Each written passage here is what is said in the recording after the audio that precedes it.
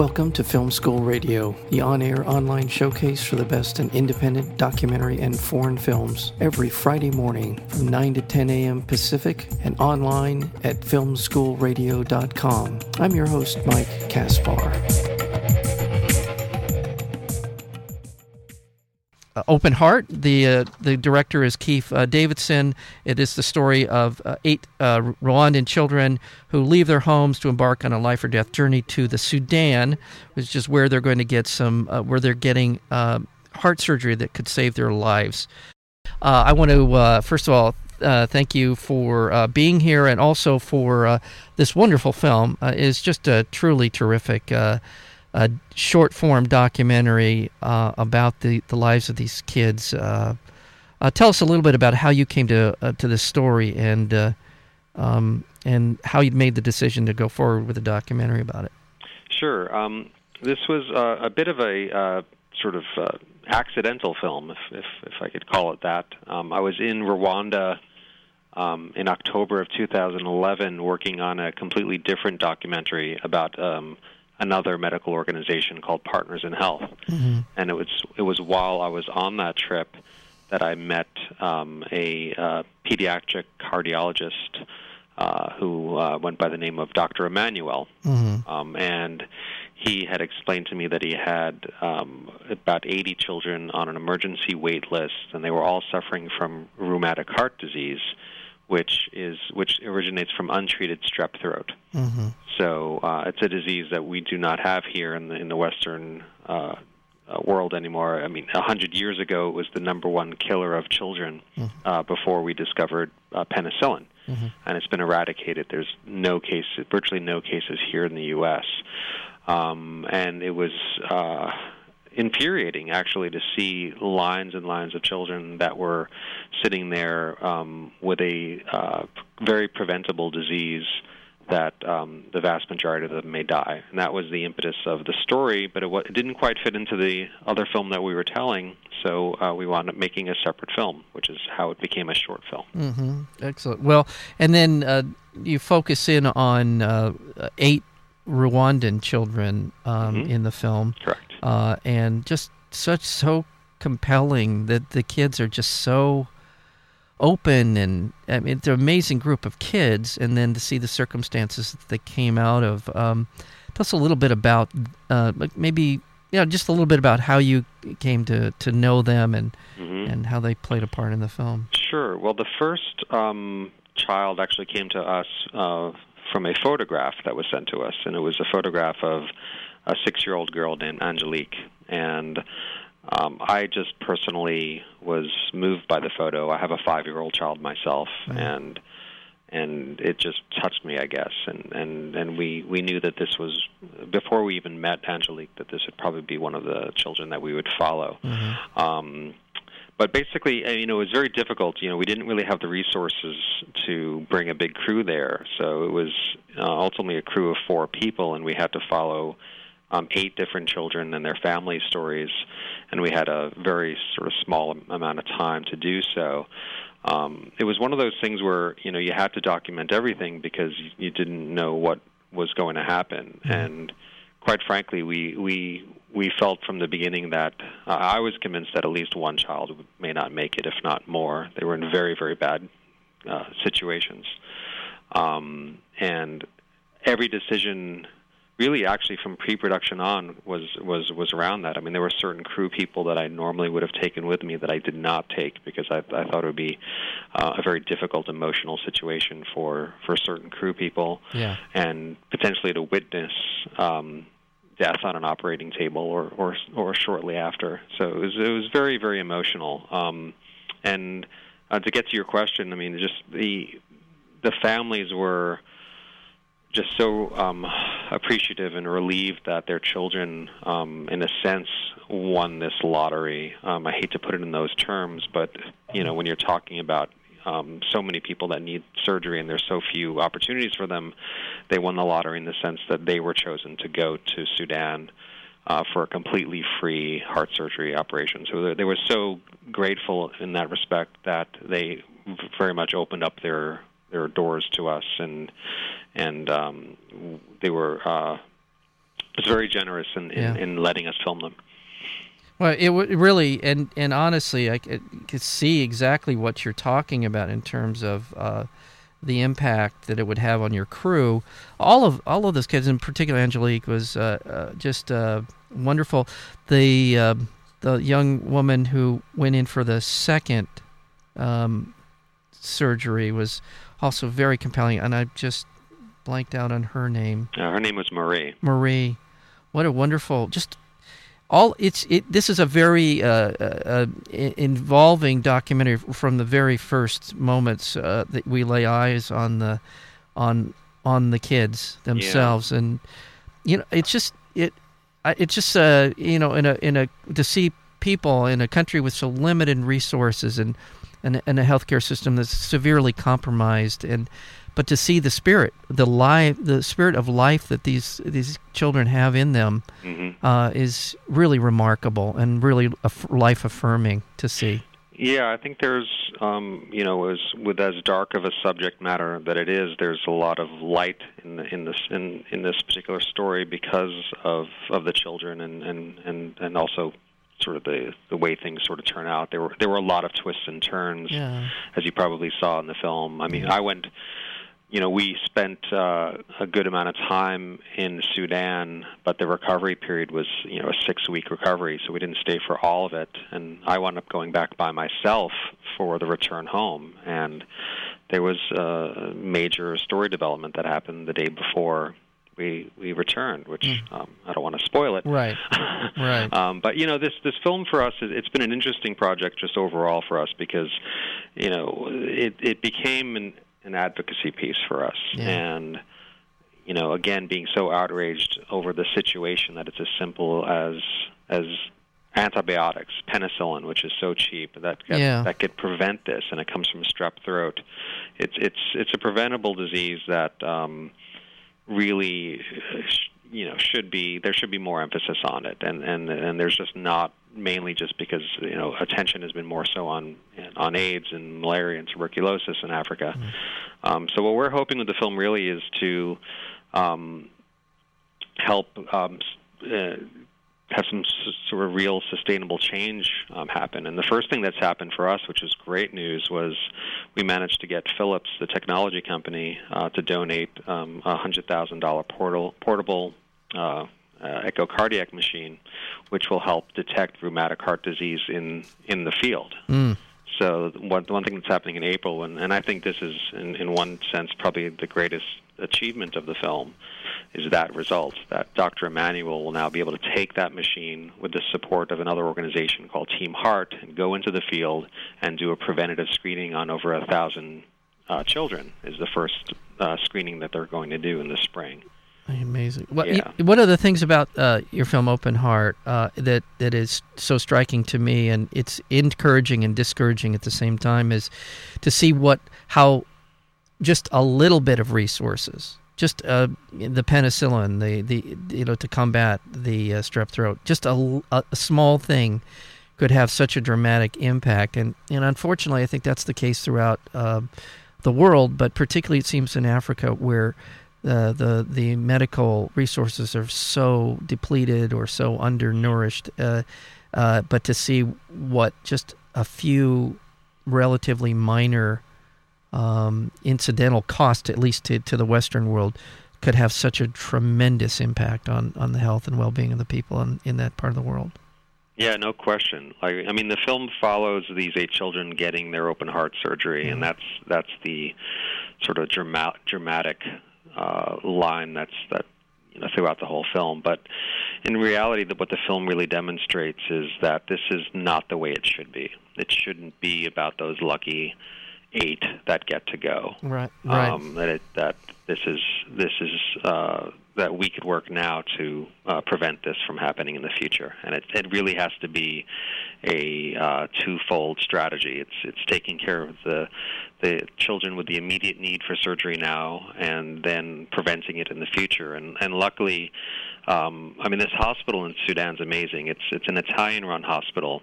So it's mainly run by Italians. I felt like I was in Italy half the time. It was very strange. But it's the only free completely free cardiac surgery hospital in all of Africa.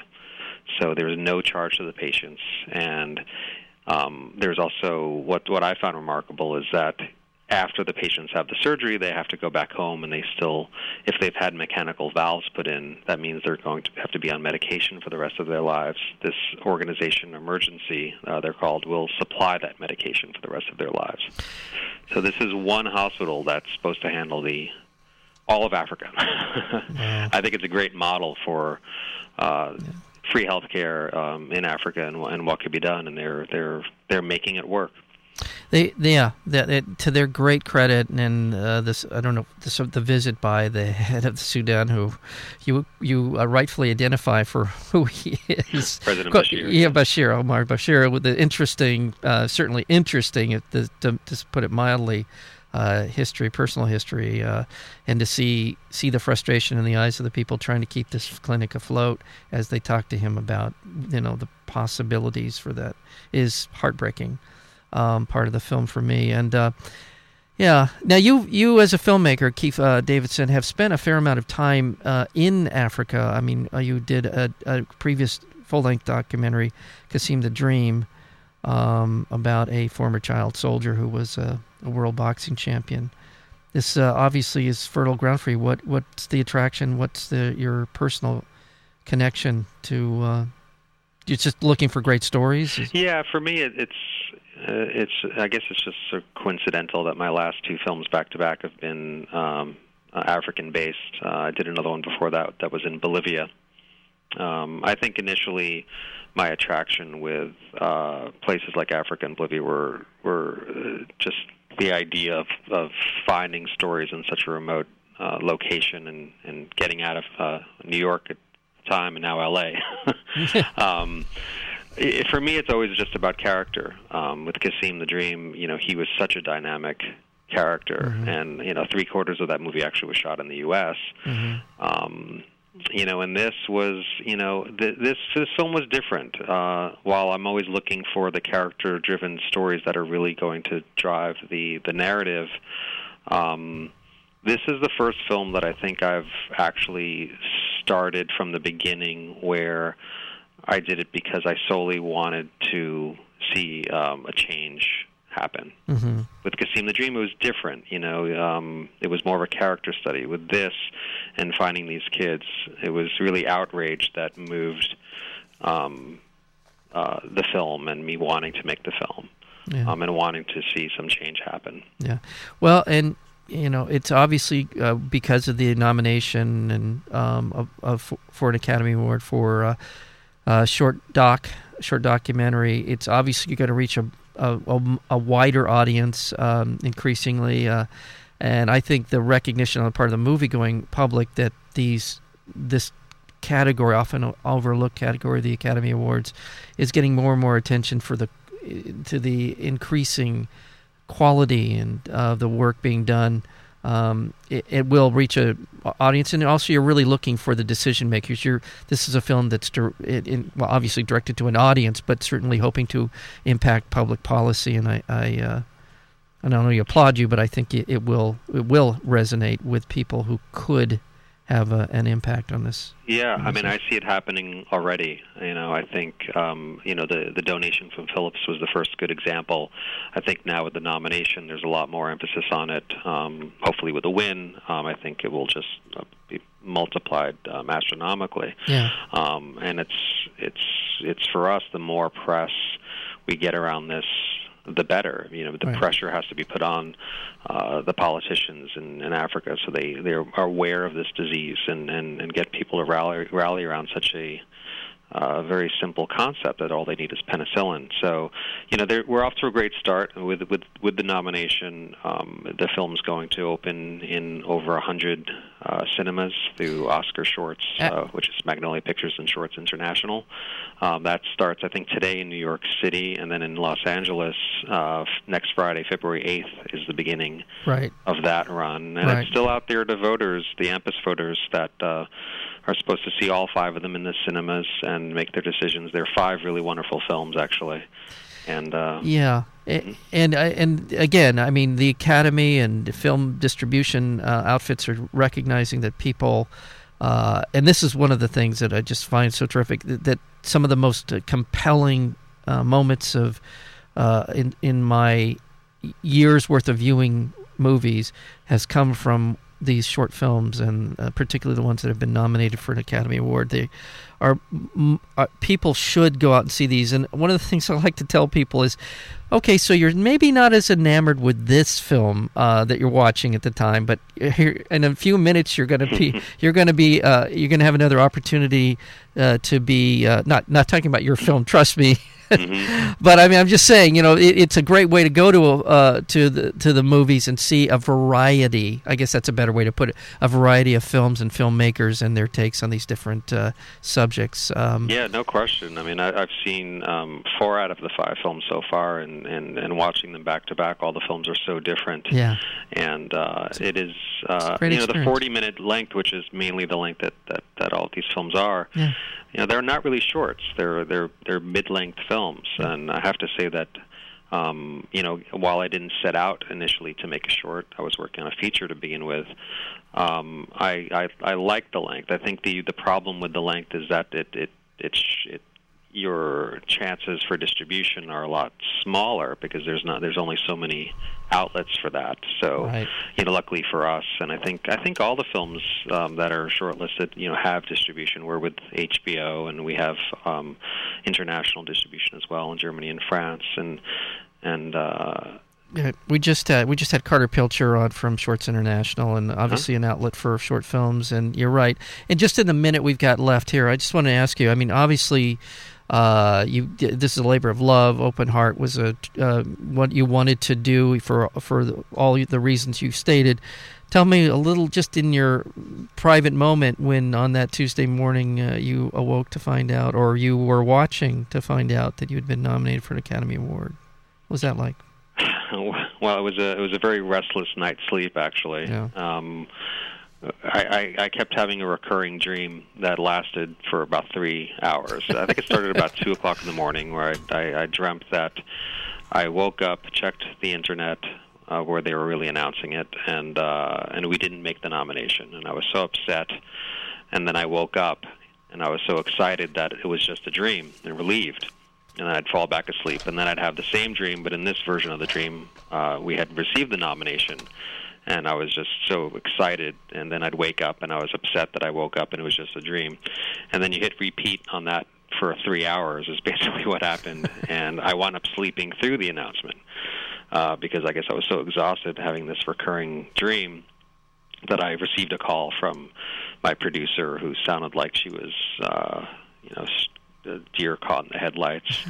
And it sounded to me like we didn't make it because the way she was talking, and then I realized that we did. And then the phone just, I didn't really even have time to think about it because the phone was just ringing off hook every 10 seconds, mainly from our friends in New York City. Fantastic. That were on the right time zone because it was 5:30 in the morning here. So. Well, we just run out of time, Keith. I would love to talk to you more about it because it's wonderful filmmaking, compelling story, beautifully told, and just truly heart-rendering to see the progress these kids and the trials and tribulations that they go through, and their families as well. It's really well done, and my congratulations to you on this. Yeah, thank you so much. And just there's we do have a screening tomorrow. I think there's an AMPA screening tomorrow afternoon, I believe at 2 o'clock, and one at UCLA, which is open to the public on Tuesday, and then the theatrical in LA starts on Friday. And you can also the Oscars shorts. .shorts and you can actually find. We go to the Oscar site and you can find out dates and locations for. Yeah, we have all the dates on our website. Oh, as well. Okay. At openheartfilm.com. Openheartfilm.com. Very good. All right. Well, I appreciate you being here, and all the best on the 24th of February. And thank you, and hope maybe you can find some time in your next project to come back here. And Thanks so much. I appreciate it. All right. Bye-bye. Take care. Bye-bye.